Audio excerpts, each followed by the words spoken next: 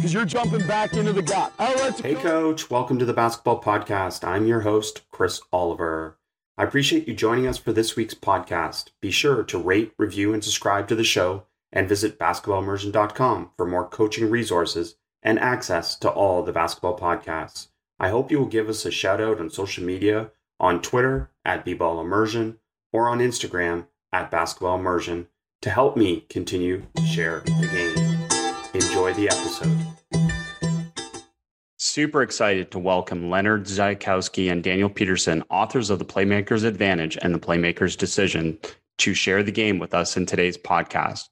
Leonard Zaichkowsky, a professor, researcher, and consultant for almost 4 decades at Boston University, pioneered sports psychology by bringing cognitive neuroscience and sports performance together as an interdisciplinary science. His academic textbooks and research publications demonstrated the importance of an athlete's remarkable brain in anticipating and acting on opportunities during competition. He has consulted with teams in the NBA, NHL, NFL, MLB, Australian rules football, Spanish men's national soccer team, and Olympic sports organizations around the world. Daniel Peterson is a writer and consultant specializing at the intersection of neuroscience and sports performance. He combined 25 years of technology management experience with his second life as a sports dad and coach to explore how athletes make decisions. Now, 10 years later, as a co-founder and director of the 80% Mental Consulting, he works with coaches, trainers, and teams to understand and improve their cognitive game. Len and Dan, welcome to the podcast and congratulations on The Playmaker's Advantage and The Playmaker's Decisions. These 2 books are must reading for coaches, and coaches that listen to the podcast know I don't like to throw that out there, must, because that's just, that's not my decision. That's their decision. But in this example, coaches, if you haven't read these 2 books, you have to read them. Welcome, guys. Well, thanks for the nice plug, Chris. We're really grateful and look forward to this podcast. Yeah, Chris, great to be here. Thanks for the invitation and thanks for those kind words. Very nice of you. Well, it is sincere. And this is a topic that you guys know that is close to my heart as well. So let's get into it a little bit. And let's start with a few statements here to get you guys to comment on so coaches can get an understanding and a feel for where we're going. And the first one, let's start with this. Decision-making, or what often is referred to as feel for the game, cannot be coached or trained. True or false? Dan, you bet lead off on this one, okay? What we found in all the research that we've read for these last 2 books is it's a combination that, and as we'll talk about, there are some things I believe that people are born with, especially cognitively, that we'll talk about traits. But certainly what the research has shown, and that's where Len spent all of his years doing research and being associated with those researchers, is that the right type of training can improve decision-making, can improve some of those things that the first book we called The Playmaker's Advantage, but kind of that special something up in the brain. And when I say brain, senses, auditory, visual, everything, those things can be honed in and trained better. Right, Len? Exactly. Yeah. And we connected a lot with David Epstein, who wrote about this whole genetic component quite a bit prior to our book coming out. And it got a lot of great traction. And he kind of dispelled that myth that so much of this is genetic. But Dan is right in saying that we're not all created equally. And there's that, I say there's a normal distribution of abilities. And so it's very conceivable. I know it's sure it happens that people are born with different baselines of cognitive abilities. So if you're starting out really high cognitively with memory processes and so forth, kind of having that eidetic memory, and you're really good at the outset, and then you get these wonderful experiences. I think of a Steve Nash, for example. I think he was probably pretty darn gifted cognitively to start with. Then he had these incredible experiences with the assistance of his father to become just this brilliant basketball players. So it's that the whole thing. You have it or you don't, and you're born with it is not accurate. So by nature, we have to start the conversation with that. The fact that we can train some of these things.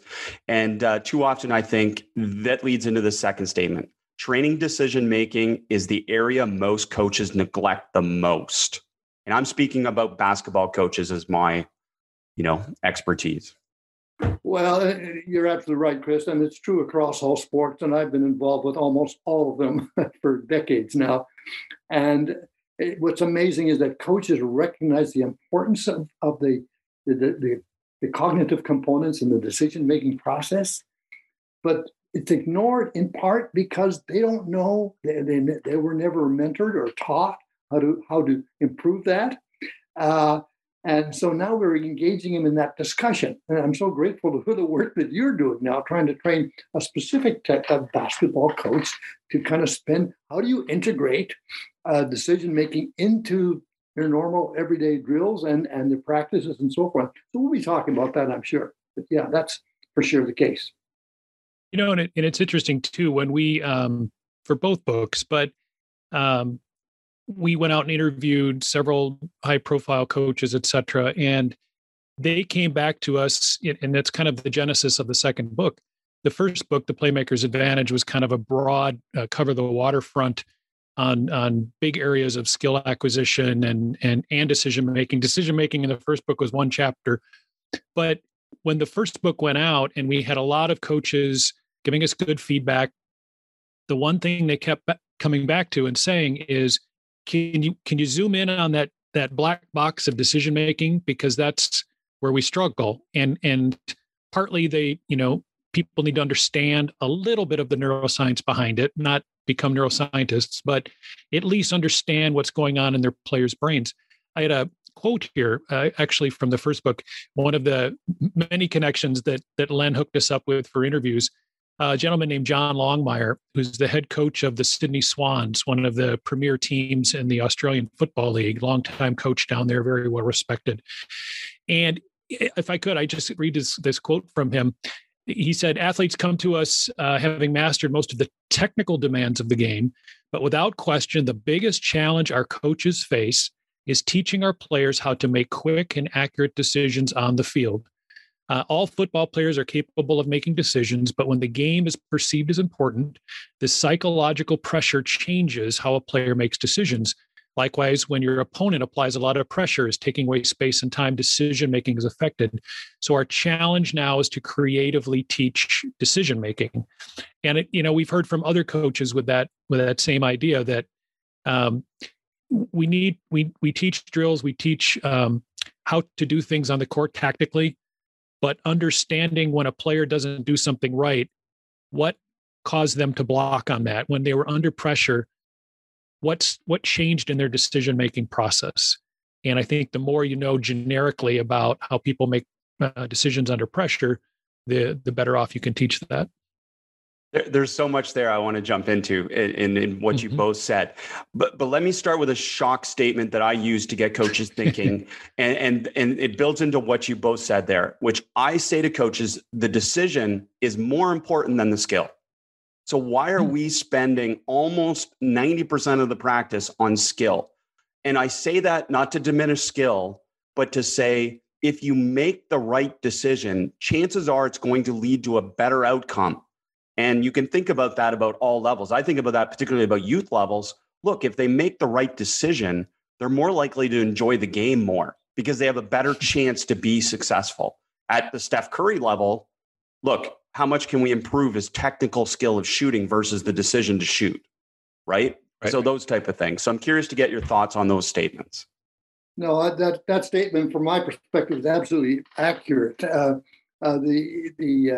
What's slowing things down here is coaches simply haven't thought enough about how to teach decision making, and even simple concepts, Chris, like rather than telling them what to do, because that's how coaches operate, ask lots of questions. Now I know it's time consuming and so forth, but just engaging the cognitive processes by asking questions, or particularly in looking at video and asking questions while observing video, getting the athletes to engage in good thinking, good clear thinking, to make the right kinds of decisions, at least increase the probability of making good decisions.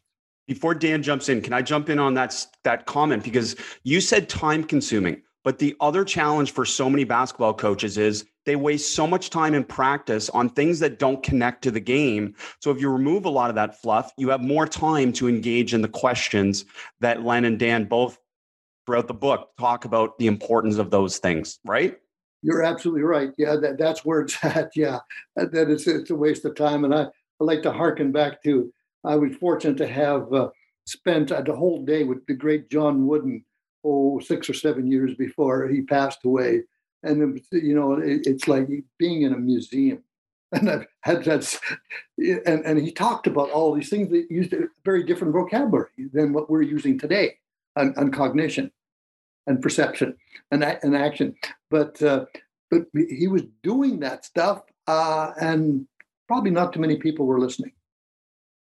Definitely they weren't.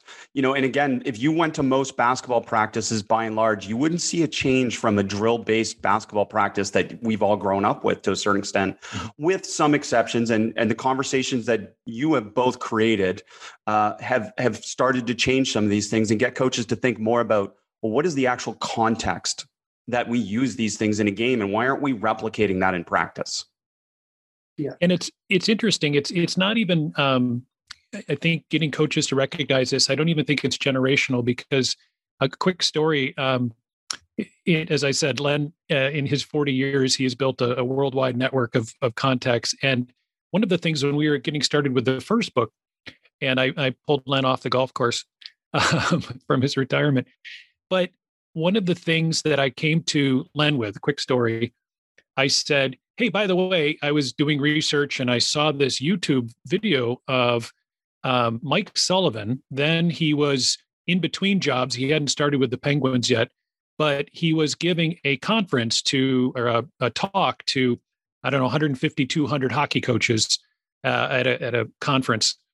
And he spent 25 minutes talking about the brain to a bunch of hockey coaches. And he went on and on of everything about the talent code and Dan Coyle and all these things and synapses and neurons. And it was eye-opening that a coach at that level, who went on to join the Penguins and win 2 Stanley Cups, recognized that the more we know about the brain and how your players' cognitive functions work, the better that he can do his job. And of course, I brought this to Len, and Len said, oh, yeah, Sully, he was a student of mine back at BU, and he played hockey there. And I'm like, of course he was. And Mike got so interested in the book that he wrote the foreword for us. We were very appreciative of that. But another quick quote from him that kind of goes back to kind of the generations that coaches have gone through over the last 20, 30 years. So a quick quote. So he said, when I was playing, and this is Mike Sullivan, when I was playing in college in the late 80s, the new frontier was physical fitness and training. Everyone was getting in the weight room to work on strength and conditioning, developing power, et cetera. That was cutting edge back then. Now we have a pretty good understanding of how to train athletes physiologically. The next frontier is how to get players to better understand anticipation skills, recognition skills, and decision-making, how to deal in that high-stakes environment, just like John Longmire said. And he said, everyone talks about hockey sense or basketball sense, or just something innate. And he said, there's always been an assumption around the rinks that hockey sense is something that you're born with. You either have it or you don't, but you can't teach it. And this is, again, Mike Sullivan. The reality is that hockey sense or sports sense is not unlike learning how to skate or learning how to stick handle or dribble a basketball.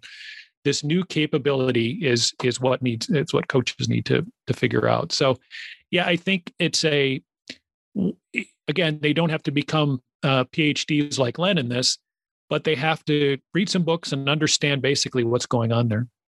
Yeah, and Chris, that really led to me spending a day with the extraordinary hockey player Sidney Crosby with the Penguins. And he's one of those guys. I'd say that his baseline was much different than most young hockey players coming to the National Hockey League. But then he mastered all of that stuff, and he's still going strong. And so it's been a pleasure to work with those with Sullivan and Sidney and the Penguins. But all this stuff translates to basketball and to other very interactive, high-speed sports. The same stuff. So perception action coupling, or whatever word you guys use, this concept of perceptual cognitive advantage. The reason coaches should spend more time in these areas is essentially because we can compensate for things that they don't do as well in other areas if we train these too. And that's what Dan connects with this piece back to physical training, is that it created an advantage. And this is also something that can create an advantage for a player, correct? Yeah, that was kind of the point behind the word, the advantage there. It's getting that advantage, and it's the perceptual cognitive dimension. It gives you huge advantages. And gosh, I have to keep coming back. I'm so grateful that you're kind of pushing the boundaries on this stuff and educating as many coaches who are getting into this field, because I don't know how else to do it. And if Dan and I can support you in any way with your podcast, your writings, your blogs, your videos, whatever, just to get it out there, I think is number one. Well, I appreciate that. And I'm sure this is your experience too with some coaches, some world-class coaches that are very curious and very interested in these areas, but they don't have that baseline of kind of sports science knowledge. But it's not totally necessary when you connect it to their specific sport, right?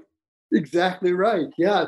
And maybe that's the unfortunate part of the bringing the brain to the forefront, is that they believe that this is it's the black box. We don't know much about it. And certainly I don't know much about it. That's their thinking on it. And yet it's pretty fundamental. We just know that it's the generator basically, and you don't have to know all the intricacies of cognitive neuroscience to be an outstanding coach and teach players how to think quickly and accurately.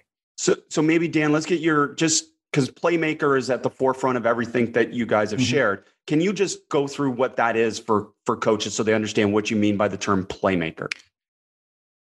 Hey, Coach, I really appreciate you listening to the basketball podcast, and I hope you will consider supporting it and your coaching even more as the countdown is over.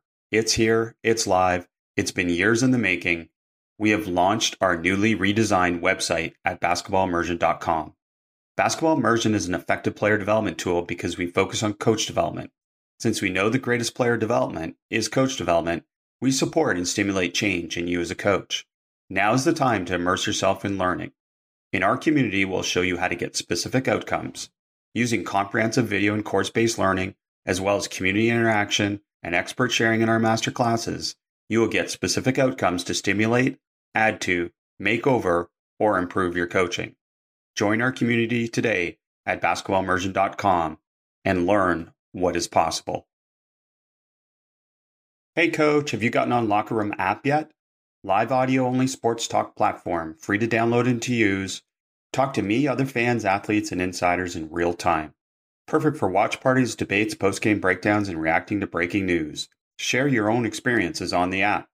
All you need to do is download the Locker Room app free in the iOS App Store, create a profile, link your Twitter, and join me at 9 p.m. Eastern on Tuesday nights to ask questions, share ideas, and to have basketball coaching conversations on Locker Room app. Follow me at B-Ball Immersion, live on Locker Room on Tuesdays at 9 p.m. Eastern. Yeah, and I'm a sports dad. I did not go to school for this. I haven't coached in college for over 25 years. I haven't spent 40 years at a university teaching this stuff. I was just very interested. I had 3 boys growing up, and they played all the sports. And the thing that struck me just as a dad is you go to all these games at all different levels, and there was always that one boy, one girl who just seemed to get it a lot better than the others, that they would be, in soccer, they'd be a midfielder, basketball, they'd be a point guard, and they mostly because they seem to have this quote gift of seeing the court, seeing the field, seeing the ice, and being able to make passes and see things that others don't. And across sports, when I asked Len to do this book with me, it was kind of like, well, let's come up with because as Len said, he's written textbooks about this, 300 papers about it, et cetera. But to connect to parents and coaches is what we wanted to do. And so we tried to come up with a new vocabulary that wasn't all neurons and synapses and all of that, And we said the one term that seems to cross sports, especially team sports, is playmaker.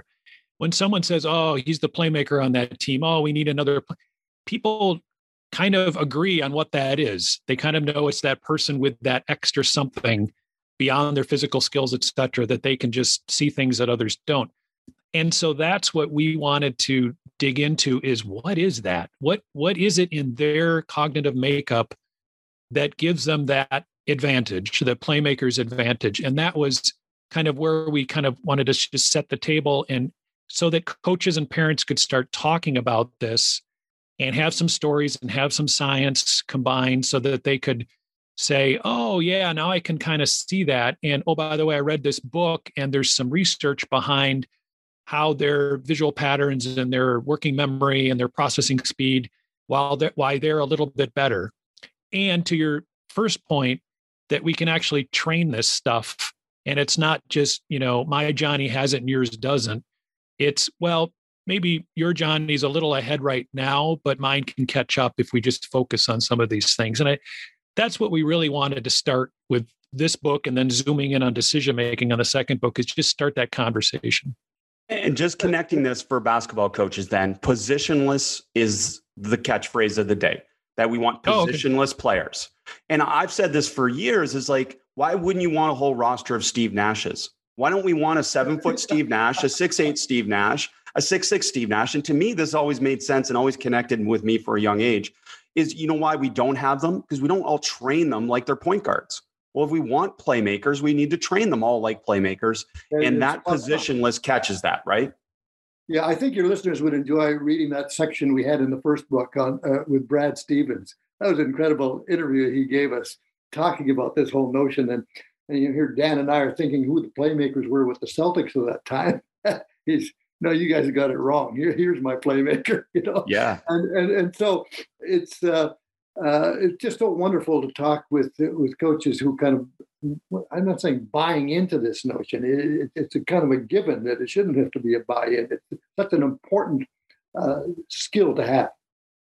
It is such an important skill to have. And the question then becomes, is the biggest challenge for coaches the fact that we do too many drills that have predetermined decisions? Like we put our players in practice situations where the outcome is determined by the coach. And then we remove decision-making. But I think more dangerous is we remove creativity. We remove problem solving.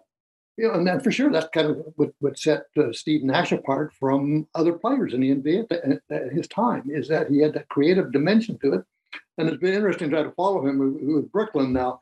And, I had the pleasure of meeting him when he was consulting with Golden State. And, it's just refreshing to hear him describe kind of his development. And he could see a lot of players and ex-players cannot articulate the kinds of things they did. He could. And a Sidney Crosby can do that too. And so it's so refreshing to kind of get their take on how to be as good as they are. Well, and that's something that you talk about, and that shines through in both books, is the fact that you need to spend more time asking your players, what do you see? What are your cues? What are the things that bring this home for you? Because what we think they should be seeing isn't always the case, right? They might see something different. Well, particularly when you're standing on the sidelines as a coach. We're not playing. They're going north and south, yes. And you're going east and west. So you're going to see things very differently. Can you give us some examples then of the questions we should be asking? Yeah, and I think the biggest thing that we took away, especially when we dove down into the decision-making process, is one of the things we do in the Playmaker's decisions is we came up with a model. Every good book needs a model. So we had this wheel and we divided up into 6 sections. And so we really kind of, and there's all kinds of research on that and people have different models, but we thought, what are the things when a player's out in the field, court, ice, what are the things that are really affecting how they make decisions?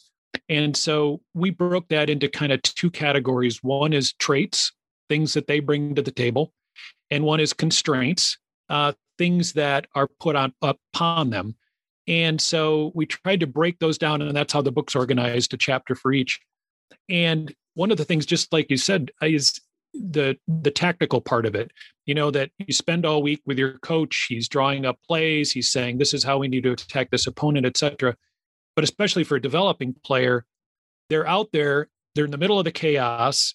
And one of the things they're trying to remember is, what did my coach say? What was that play? I can't remember that play. And the pressure is on them, and they're trying to not make the coach mad at them. And they're trying to create, as you say, but yet there's kind of this collar on them that says, no, you're going to play my way because I'm the coach.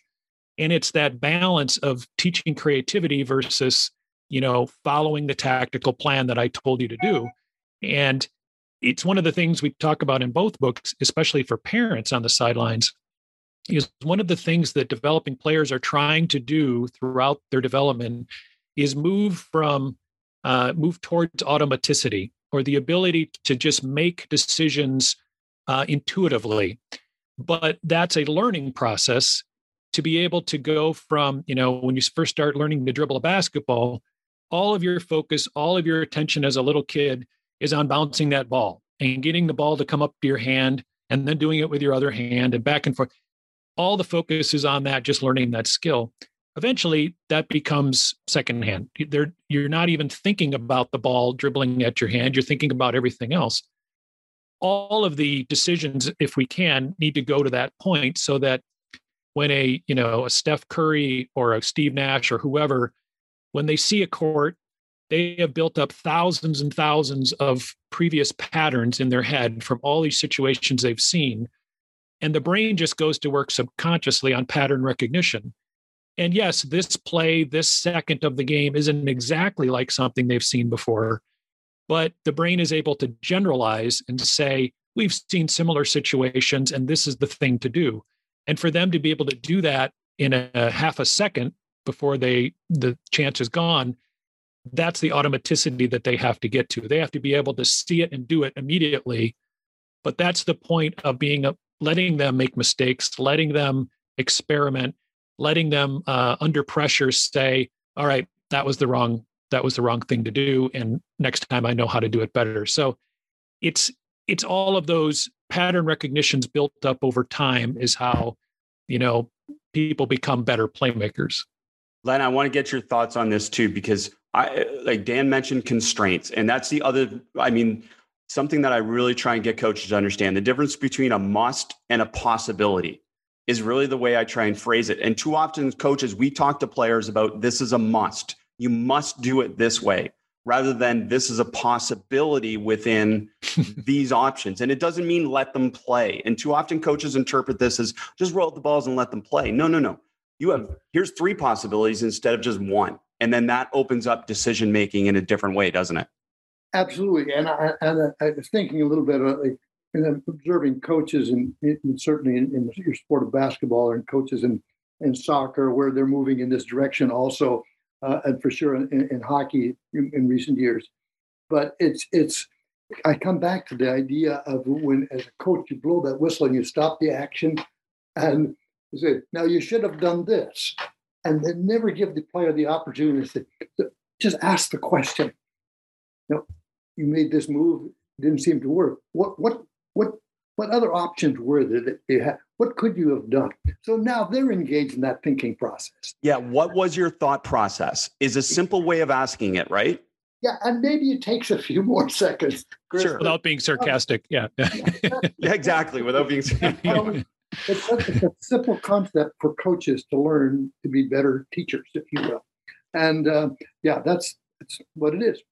I love this. And so let's go back then, because I didn't want to diminish skill, because you talked about it, Dan, right there. The importance of comfort and confidence with your skills is paramount to being a better decision maker.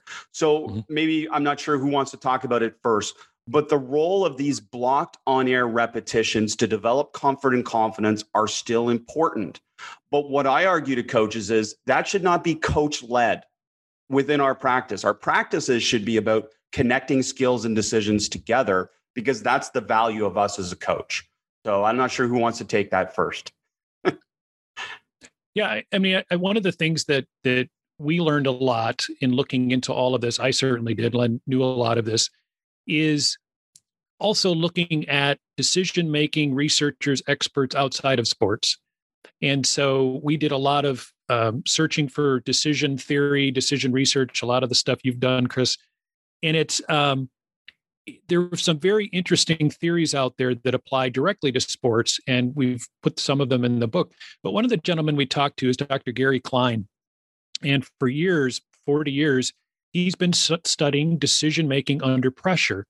He just studies, but he studies firefighters. He just studies law enforcement. He studies military. Anywhere where the stakes are high, sports never reaches that level, but stakes are high, time is limited, and you need to make a pressure situation.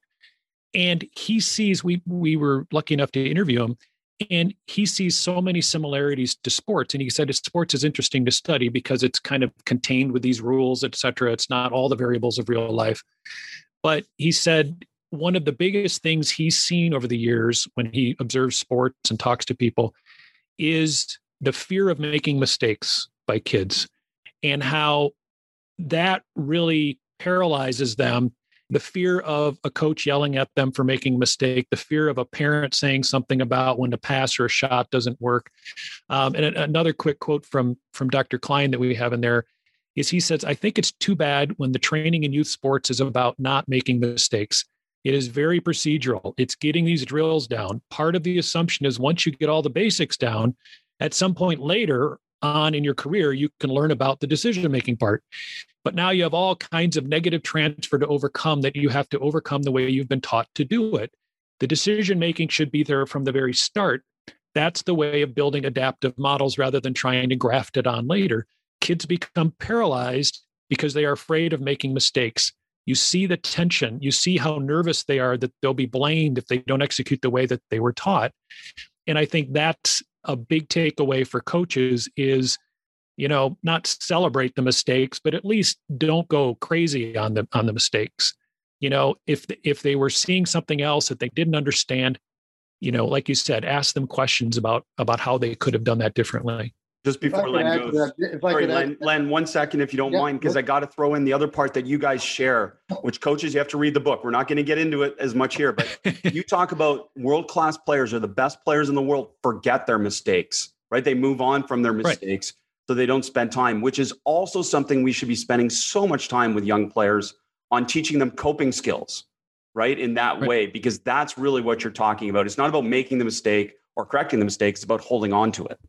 It's like any NFL cornerback knows that after getting burned by Aaron Rodgers or someone, it's like next play, move on. You can't think about that. Yeah. Sorry, Len, go. Great point that you made, but I was going to add too that even at we were talking about, Dan was talking specifically about youth sport and fear of making mistakes. But I've seen it, and you have, I'm sure, Chris, at the collegiate level as well. And then you see it at the pro level, particularly as youngsters are breaking in. Now they develop, obviously, then they can forget what they've learned to forget those mistakes. But in the early stages, depending on the level you're at, there's that is a limiting dimension of their performances. They're afraid of making mistakes, and they make mistakes. I theorize for youth sport, the best model is to have a coach that runs practice and a completely different person that coaches games, so that you remove your ego from the game process, right? Because I find myself a much better coach in practice when I'm not worried about competitive outcomes, right? Because we're focused on different things. And I know that's just a theoretical example, but just to throw that out there. Create a new model for coaching. I'm the practice coach, you're the games coach. Yeah. Well, we're going to do that. My wife's going to coach the games for my daughters. They're 8 and 10. And I'm going to just run practice. I'm going to focus on development. So I don't attach myself to the ego of the game at all. And we're going to try it. So I'll let you know in a few years. Oh, yeah. You're running your own experiment. Yeah. Why not? It's all fun. And I'll tell you one other experiment I did. I'd love to hear your comments on for a collegiate team. And this is a collegiate team. We played 5-on-5 every single minute of practice. We didn't do any small-sided games or anything like that, but we didn't do any on air except for shooting. We did isolated shooting and development that way, and repetitions. But by and large, we went through a whole season of just 5-on-5. And I wanted to do that experiment to see, okay, are we going to drop off? And we didn't. We didn't, because everything we did in practice was connected to the game. and to the player getting better at using their skills or decisions within a game context. Yeah. Chris, go ahead, Len, I'm sorry. I was going to say, and the great John Wooden, he ended every practice with a scrimmage, and so obviously he was thinking about that way back then.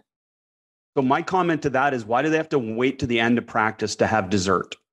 Why can't they start practice with dessert? And that speaks to what both of you have talked about already, and you've talked about in the books, is this concept of hard first instruction, like connecting.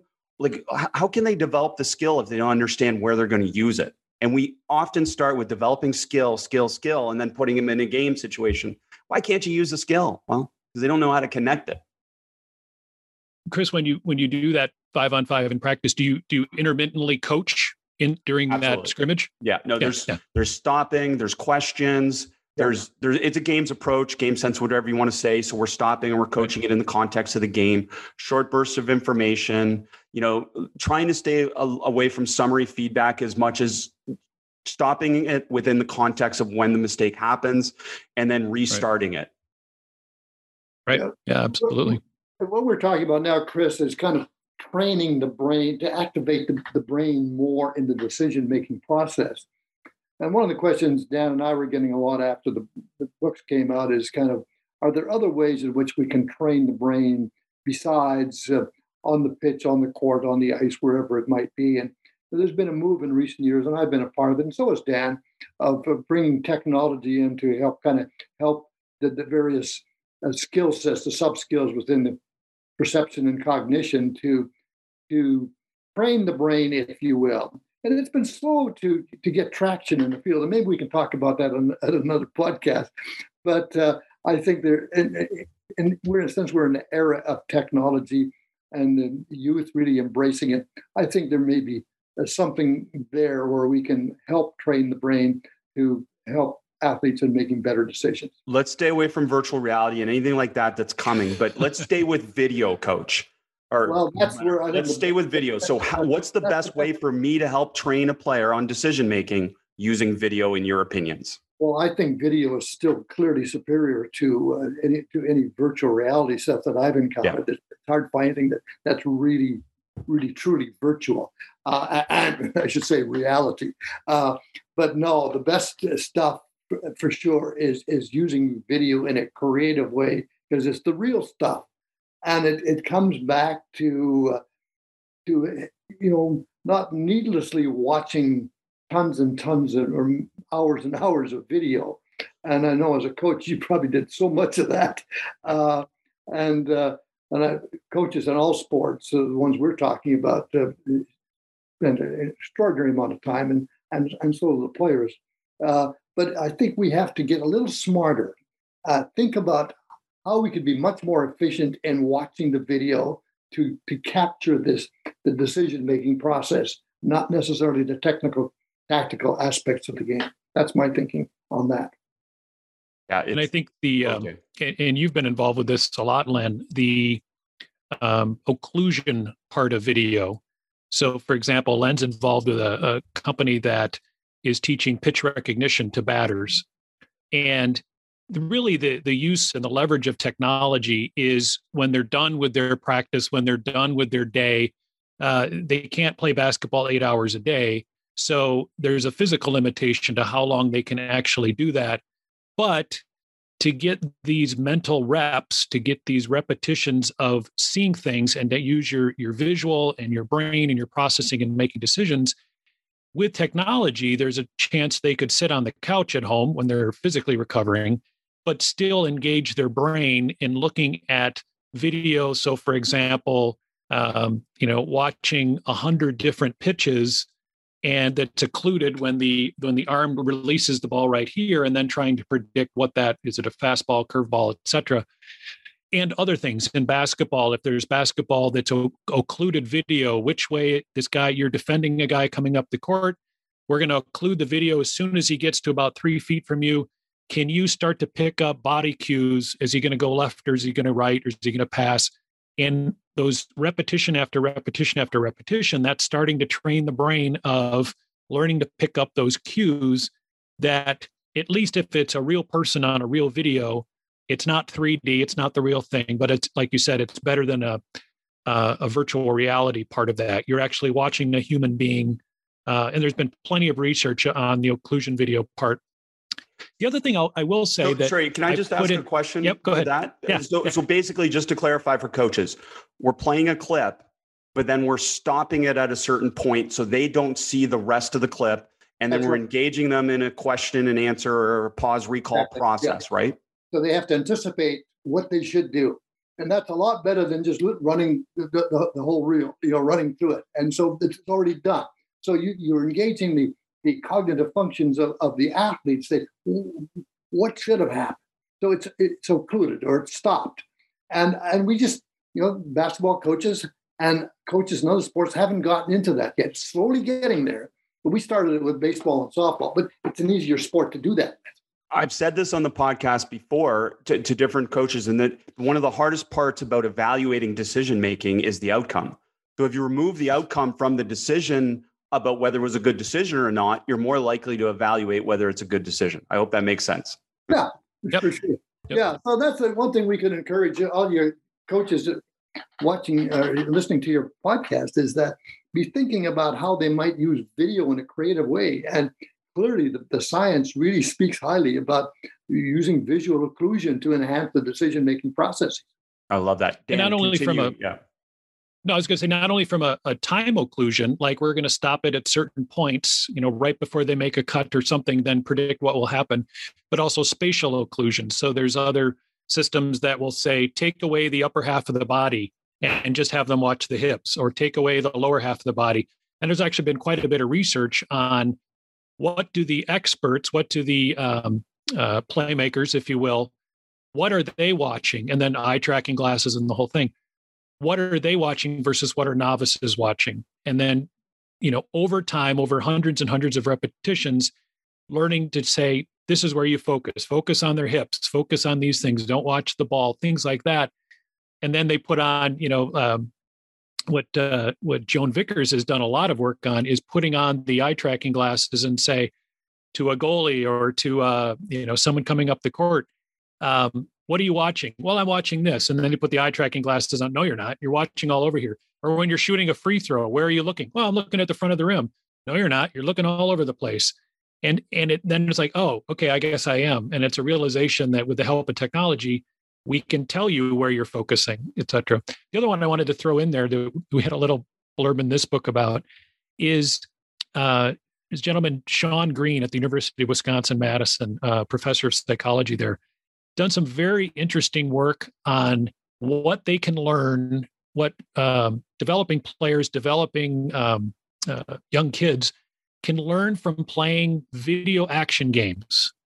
So nothing to do with sports necessarily, and this is more a message for parents or coaches who are parents, is, kids love to play action games, on their Xbox or whatever. As parents, I know when my kids were growing up, we'd always cringe and go outside and play. Don't play that video game all the time. And of course, it's a balance. But what Dr. Green's research has shown is doing action video games where you're kind of in the first person and you have to, unfortunately, the violence in them is not that great, but the shooter games or something, but something where you're engaged. He's done research that shows students who play those games for a certain number of, minutes a day, they can actually increase those core cognitive skills, working memory, reaction time, attention, because they're not just playing some brain training game. They're engaged, just like a sports game. And so there is a little bit of an argument that maybe parents, after the homework is done and everything, they let them play for a little bit, because it actually does help if they're engaged in that environment. Yeah, a little bit of what we call overspeed training for the brain. There you go. Yep. Love that phrasing. Can I give you another phrase that I think coaches, this is going to be something I adapt from your book, and this is this concept of active patience. Can you talk about that? Because I think that phrasing is so important for coaches to understand. Dan, you bat lead off again on that. I was trying to remember that one.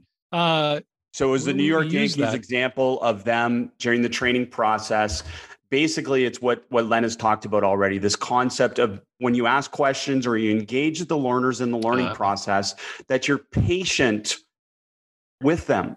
Because here's the problem for coaches. We think we know the answer, so it's faster for us to just tell them the answer. Exactly, but it's better that they arrive at it. We all know that, but in the competitive environment of sport, we feel there's no time. We got to keep up the intensity. We got to keep up the hard work. And we feel like they're not improving if we're not working hard. Right. And I think of it as a parent too, the old praise the good, ignore the bad. Don't yell at them for the mistakes, but praise the creative part. Praise when they do something well, and they'll learn through that positive reinforcement that is a good thing. I should have done that again. But don't beat them up on the bad stuff.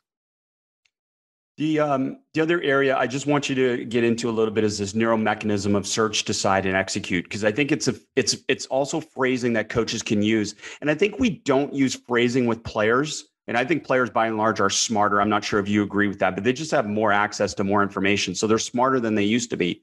So I'm not afraid to call players learners, because that's what they are. And if we phrase them that way, they're more likely to be that. But using these terms, I think, are really important. Search, decide, execute, to help them understand what decision-making is.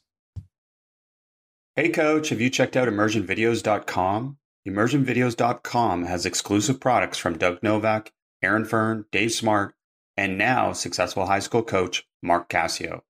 The all-access high school basketball practice with Mark Cassio is now available. Embrace the modern basketball movement by applying a decisive, fast, and free philosophy. Experience Coach Cassio's game-based practices, up-tempo attack, innovative offensive and defensive concepts, and impactful skill development. Access one of the best high school basketball educators in the world. Open the doors and get full access to 3 practices and a drill video library. Go to markcassiobasketball.com to learn more. Hey, Coach, as I mentioned, if you download and start using Locker Room app, you can talk to me, other fans, athletes, and insiders in real time. It is a great place to listen and to share your own experiences on the app. I've enjoyed the ongoing conversations, watching games together, reacting to the biggest news, rumors, and games for sure. But mostly, I've enjoyed talking with coaches like yourself in real time. Join in on conversations with me and others. I'll be hosting rooms every week on Tuesday at 9 p.m. Eastern.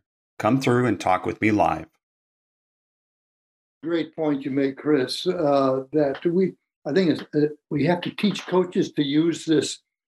Maybe it's contemporary vocabulary. It's maybe a little bit of cognitive neuroscience, but not be afraid to use that terminology, that language, and so it becomes secondary and part of the vocabulary of athletes.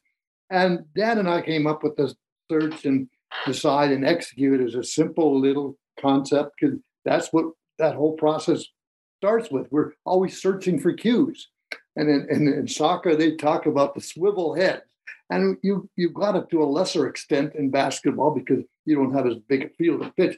But there is that swiveling. And the playmakers, if you will, they're great at searching. And they find the right cues. So that's kind of step number one, the searching for cues. And then make that quick and accurate decision. But that's based on hours and hours of kind of what we call deliberate practice. And so they can make that decision. And then that last step is execute. Like that you do it flawlessly because you've rehearsed it so many times.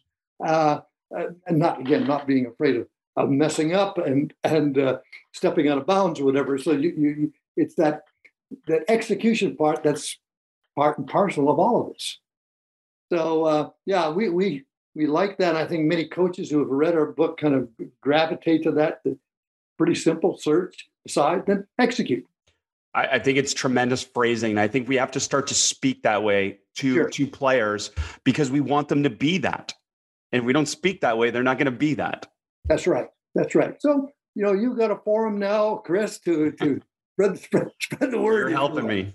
Hey, I want to get into also recall tasks, which connects back to what we talked about asking questions. It's basically this concept of, you said occlusion in terms of video, but also in terms of practice is like stop within the context of them playing a small-sided games or 5-on-5 and be able to say to them, have you seen this before? Have you seen this pattern before? Have you seen something in this context before that helps you now determine what you're going to do next? And that's part of what you mean by this pattern recognition or recall task, right? Absolutely. Yeah, absolutely. Yeah, I was going to say and part of that search, decide, execute, what we call that is the athlete, another term we just make up. It's a fun part when you write books, just make up Love terms. Is the athlete cognition cycle is what we call that, because it's a never ending loop when you're out in a game. Is you're constantly, you might do that 1,000 times in a game, this cycle of searching for opportunities, visual perception, recognizing, decide what to do with the input you've been given through your senses, and then execute. And they all influence each other. So if I don't do a very good job with visual perception, if I'm not seeing things and bringing those into my brain, the decision may be poor. If I know my own skill level, I may see that, oh, I could do a cross-court pass there. That's an opportunity. But, the confidence level and the emotions and another thing, the player might say, I don't have that in my toolkit. So I'm going to eliminate that decision and I'm going to execute this way. Or sometimes what we see is, I think I can make that cross-court pass, but unfortunately I didn't execute it well. And now that's a lesson loop. I learned that I don't yet have that skill to make that bounce pass into the lane. I have to work on that. So it's cycle after cycle after cycle. And then in the next book, when we drill down into that middle one, that decision making, then we kind of said, all right, what are the influences? We talked about tasks and constraints, but just to break those down a little bit more, for example, or the traits and constraints. The traits we looked on is, first of all, attention, a lot of what we talked about with visual perception, but it's not just what the eye see, it's what you're paying attention to. It's the cognition part, your working memory and your processing speed. And then emotion. I mean, sports is emotion. And so much of what goes on in a game and what a player does and doesn't do is tied to the emotion of the game. Are they feeling confident at that moment? Will they take that shot, or have they missed their last three and they're going to back off on that? That is a trait of theirs, how they handle those three things. On the constraint side, we talked about tactics and the tactics that they're trying to remember that their coach has tried to drill into them. But the other two, one is the rules of the game, which is interesting. There's some research out there, but somewhere along the line, when a player develops, they're taught the rules, either explicitly or they learn by osmosis. Playing out in the playground, they learn some rules of basketball. Playing in, grade school leagues, they learn a few more rules. But eventually, they've got this whole cognitive construct of the rules of the game. I can do this. I can't do that. What is a double dribble? What is the traveling? All these things that eventually their brain has to store and say, this is what you can and can't do. And then the last one, of course, is time. Everything is so time constrained, not only by an official clock.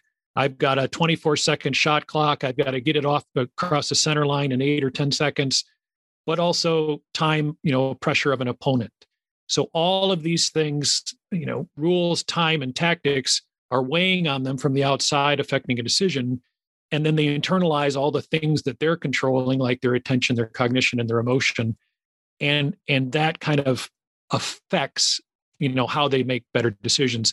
And so that's kind of how we tried to break it down chapter by chapter to say, all right, let's drill into the attention research. Let's drill into the time research and look at those different factors. Len, I have to ask, because I deal with this the most of all things. How does a coach know it works? Because that's the biggest challenge I find, is when I share these ideas and I can provide research. They don't want to read the research, and that's fine.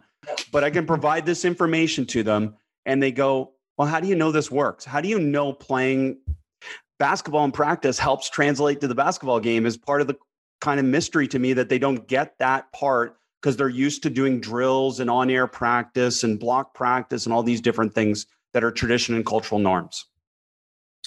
Boy, isn't it difficult to break old habits? And we coach the way we were coached by and large.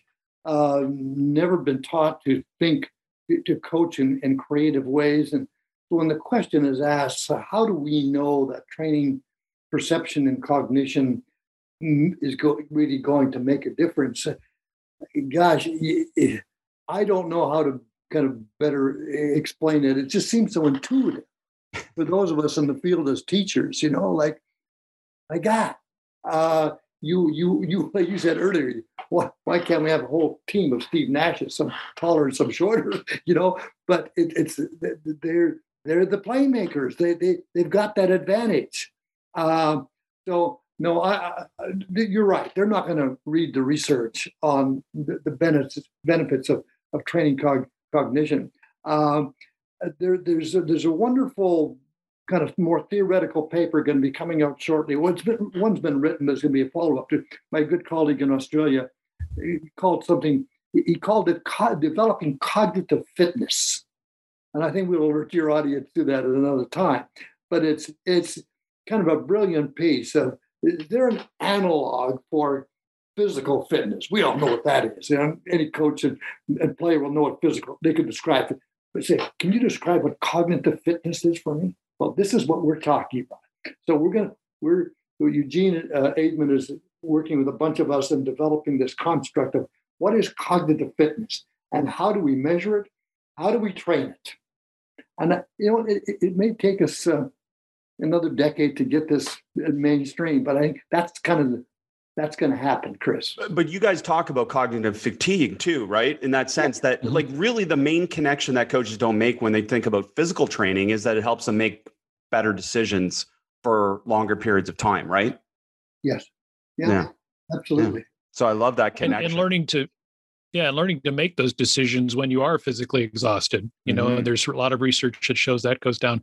And I think for coaches too, the one question back to them is, does your team ever make mental mistakes? That's another term like playmaker. Like you hear it all the time on TV and from coaches. Well, we had some mental mistakes out there. Well, okay, that's exactly what we're talking about. How can we make more clutch plays and develop more playmakers and reduce your mental mistakes during a game? And if you're interested in reducing mental mistakes of your team, this is the stuff that you might want to be interested in. And that was the goal of the books, is not just to send them, 40 research papers and have them read them. That's tough. But to have books that combine stories, quotes from coaches that perhaps they admire, and blend in some of the science in a readable fashion that starts to make sense. Okay, here's a whole thing about what is a mental mistake, what is happening when they make that wrong decision, and how can I improve on that? And if they're interested in that and say, well, of course, I'd like to reduce my mental mistakes in my team. Well, this is the subject matter then you have to start paying attention to. Can I just say, this is why I recommend your books to everyone, is to be able to get that almost entertainment version. And I don't want to diminish it, but it's more entertaining to read your book together than Len's research on its own. That's not offensive. That's true. Right. You got that right, Chris. But then if you're interested, now go read the research. And that's where, when coaches ask me for book recommendations, like I can send them like periodicals and say, go read all these and different things. But really, it's your book that starts and gets them excited to learn more. One of the things we also try to do, Chris, is to blend in areas that most athletes and coaches can relate to. And these are kind of high stakes events and special forces in the military, where, it's life and death situations as opposed to winning and losing a game. And Dan talked about that a little earlier too. So we try to bring in some of those stories too, and rely on those kinds of events where decision making is so important. So when you asked the question earlier, how do we know it works? Well, people in these high stakes environments know it works, and they're teaching it. So why can't we in sport get involved and borrow some of those great concepts and apply it to our athletes? Can I add something to that Dan brought up, and especially when we talk about youth sports? Too often that as coaches, we connect mistakes to a lack of concentration or a lack of focus, when the reality is they're making mistakes because they're actually attuned to too much, right? And where the X sign of expertise is that you attune to less. and you really know what is important versus non-important. And I think that's such an important part, because I think we've presented to athletes in a way where they think it's impossible. Like, oh, I have to concentrate. Well, no, actually you have to concentrate on less is what we're talking about. Yeah. Well, I think too, and that's what we talked about a little earlier about, and I was guilty of this when my boys were growing up until I learned the lesson, is that, we call them joystick parents on the side. They want to tell little Dan exactly what to do. Pass here, go there, do that, shoot. And what we try to tell them, saying, look, there's research that backs this up, but please understand this, is your little developing playmaker there, his brain or her brain is so busy right now trying to figure out this chaos around them. They already know what the coach wants them to do, and they're trying to make decisions on the fly. They're trying to get to that automaticity where they can make instant decisions on their own. But if they've got mom or dad, coaching them second by second on the sideline, that just destroys that automaticity of, well, I thought I was going to do this, but now I hear dad yelling at me to do this, so I better do it. Or it's just, go to the games, cheer them positively, but that coaching from the sideline does not help your young player. It only, it slows their development. And that applies to coaches too. And it's as simple as that conversation to have with parents and, with your assistants, whoever it is, to tell them, listen, every time you yell something, you are taking away a decision-making opportunity from a player that ultimately helps them develop. Right? Exactly. Mm-hmm. Yeah. And many times they can't hear it anyhow. They just know something. It's just noise. Yeah, it's just noise. or as you guys have referred to too, it causes undue stress on a player when it's already stressful enough. Yeah. Yeah. Dad's yelling something. I don't know what it is. But I should know it, right? Now, Len, maybe you to start with on this one, because this concept of repetition without repetition, that is at the foundation of everything in terms of all this sport research around skill acquisition, motor learning. So basically, I want to get your way of helping coaches understand this, because I think sometimes they don't understand that literally every moment of a basketball game is a new experience for a player, right? So if we're practicing in this really monotonous, blocked way, then we're not replicating the conditions under which they're going to use these skills in really novel ways in new situations. Yeah, it comes back to our late friend, Anders Ericsson at Florida State, who coined the term, the deliberate practice stuff coming out of chess and others. And then finally we talked him into getting into sport and made some important contributions. But I think what you're getting at, Chris, here is how do we engage coaches in this deliberate practice that brings in the whole notion of creativity? Because it's rare that you see the same thing repeated over and over identically, other than the foul shot, Yeah. But everything else is just, there's going to be variations of that. And to get athletes to understand, coaches first, then athletes second, to understand that whole notion that it's a deliberate kind of practice that allows for a variability in what you do. And that's an interesting concept too. There's much research on that, and I'm sure you've read it, Chris, too. And that on something as simple as the foul shooting, for example, where it's from exactly the same point, and yet we've learned that we can improve foul shooting by shooting it from slightly different metrics on the court. So that variation in practice is an important concept, and I think we have to get that across to coaches as well. Great stuff. And when Len and I were lucky enough to interview Anders before he passed for the first book, and it was a very enlightening conversation. And I think, as a lot of your listeners know, Malcolm Gladwell took his research and turned it into the 10,000 hour theory, which we can't hear enough of now. And as Dr. Erickson always said, it wasn't about the quantity, it was about the quality. The deliberate practice is what the point of his research was.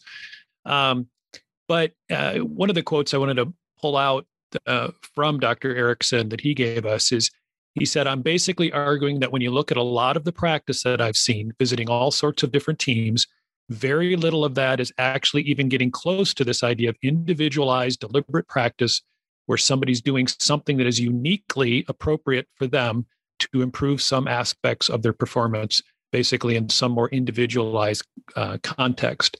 So he's saying, just like you said, Chris, there's a lot of, repetitive practice going on, but are you focusing in on each individual player and what they individually need to improve on, and presenting them with opportunities? And I love that. And I think the phrasing, if I remember from your book, was something about creating false environments in youth sports, that we create all these false environments that don't actually happen, right? Right. And I like that. I'm taking that too. So tell me then, help us summarize a little bit of this, both of you then. So I'm a basketball coach. You've sold me on this. I'm going to read your books. Awesome. But what are the practical applications that I can get to have the most impact on decision-making and development? You want to go, Len? Go ahead. I'll follow you. So one of the things that when we finished up this book, the final chapters are 2 on improving decision making, and measuring decision making, and then improving decision making. And that was part of the measurement is interesting. And you said this earlier, Chris, it's one of the things we've wrestled with throughout this, is especially in a team sports environment. I made this pass. That happened. I made this decision to make that pass right there. Was that a good decision? And, a player may make, dozens of passes during a game, but breaking it down, we start to look at the tools that analytics and other things are giving us, and video, being able to chop up video and all these things. And that's still kind of an unanswered question, because we kept trying to go back and say, how do you measure decision making? And we asked a lot of people and read a lot of papers, and there's really not a good answer other than I know when I see it. I know a good decision when I see it, or that pass led to a score, therefore that was a good pass. But it still might have been a good pass, but then something that happened 2 passes later didn't go well, and it was a turnover. And so, okay, should we call the first pass a bad decision? And then when you try to benchmark it and say, all right, our team goal is to improve our decision-making. All right, how do we measure that? Because to improve something, you need to measure it. You need to take a baseline. You need to look at, we went from here to here and our decision-making improved X%. That's still tough to do. And we looked far and wide of different sports. Obviously, a lot of people are doing a lot of work in analytics. They're trying to find some decision-making statistics, if you will, pass completion rate. But then you look at, what was it, an easy pass, a long pass, a tough pass, shots, people like Kirk Goldsberry and others who have done this amazing work of charting shots and charting passes and seeing the percentages, and, why most teams take 3-pointers now instead of the mid-range shot is based on, well, the stats say to do this. So if you're making that decision, we're going to teach you to do that decision. But it's still a tough area, because there's not, in a team sport, there's so many variables of the other players and the opposition you're facing, et cetera. It's tough to say we improved our decision-making. As far as how to do it, we've talked about a few of the things, I think, as far as, like you said, Chris, in your practices, maybe you or have an assistant or something jot down how many minutes of the total practice were the players actively making decisions, not doing a drill, not standing in line, not waiting for something to happen, but X percentage of the time they were actually making decisions in real time in a game situation. And logic, I guess, would say the more you increase that, the more time you spend in practice making active decisions, the more experience they're going to get, the more patterns they're going to see. They're going to start cataloging those things. And over time, that's going to turn into that tacit knowledge that they can do automatically because they've seen so many more situations. Yes, like you said, Chris, we have to work a little bit on technical skills, and we have to, but could we work on that while we're also making decisions? So I don't know, Len, what do you have on that? Yeah, that was well summarized, Dan. That whole measurement thing but I'm still pretty optimistic about the people who are working in analytics that will come up with some metrics here in a few years across all sports that will be able to measure, very quickly for game summaries and maybe after the quarters and halves, summary statistics of players and their decision making. That's something that everybody's grappling with now, but with the strides that are being made in artificial intelligence, I think we're going to get there, and we'll have some pretty good metrics that aren't laborious, because that's the problem right now. So that's my hope, Chris, that we'll shortly have metrics that can describe the effective decision makers and those who are less effective on the court and on the ice and on the field. Well, that will be fun. I can't wait for that. Just maybe, Len, quickly then. So as a coach, I'm training skills, I'm training decisions. Are they best? Is it safe to say they're best trained together after initial learning? So after initial concept, or are you of the belief now that we should just throw them in hard first instruction and then figure out what to work on in terms of breaking it down after they've kind of experienced it? What are some of the best ways now to be able to approach that? Well, it's like the whole concept of mind body. They're necessarily together. It's very difficult to separate them. But I think we've got to get this into the vocabulary that sport is well beyond technical skills. That is the decision, the thought processes, and we're going to be teaching this in conjunction, one with the other. So we try not to separate them out. And this is going to take a little bit of time, because coaches of your vintage and even younger ones, they haven't been taught that. So we've got to kind of push back the barriers of darkness here, Chris. Love it. Bringing this back home then, I mean, these two books, as I said, must reading. They're great reads, Playmaker's Advantage and Playmaker's Decisions. And they will help coaches, won't they, Dan, connect these ideas that we're talking about to what they can do or what they can do better. Yeah, and I think the biggest thing, Chris, is as I mentioned before, I'm a sports dad. I have not sat in your shoes, in their shoes, coaching a team other than my little kids' teams, etc. But this is not my profession. So I'm an author. I love to write. I love to find out these things, tell stories, try to connect the dots.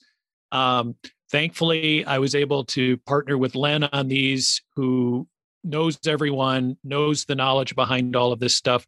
So we're just trying to bring that message forward. We don't have any side consulting businesses, et cetera. So we just enjoy putting this information out there and saying, here's some science, here's some stories, here's some quotes from athletes and coaches you might recognize, and trying to kind of put this all together in a message that you can take to your teams, and for parents too, for parents to read and understand more about their developing playmakers, so that they can say, I understand that he or she is learning and I need to be patient with that.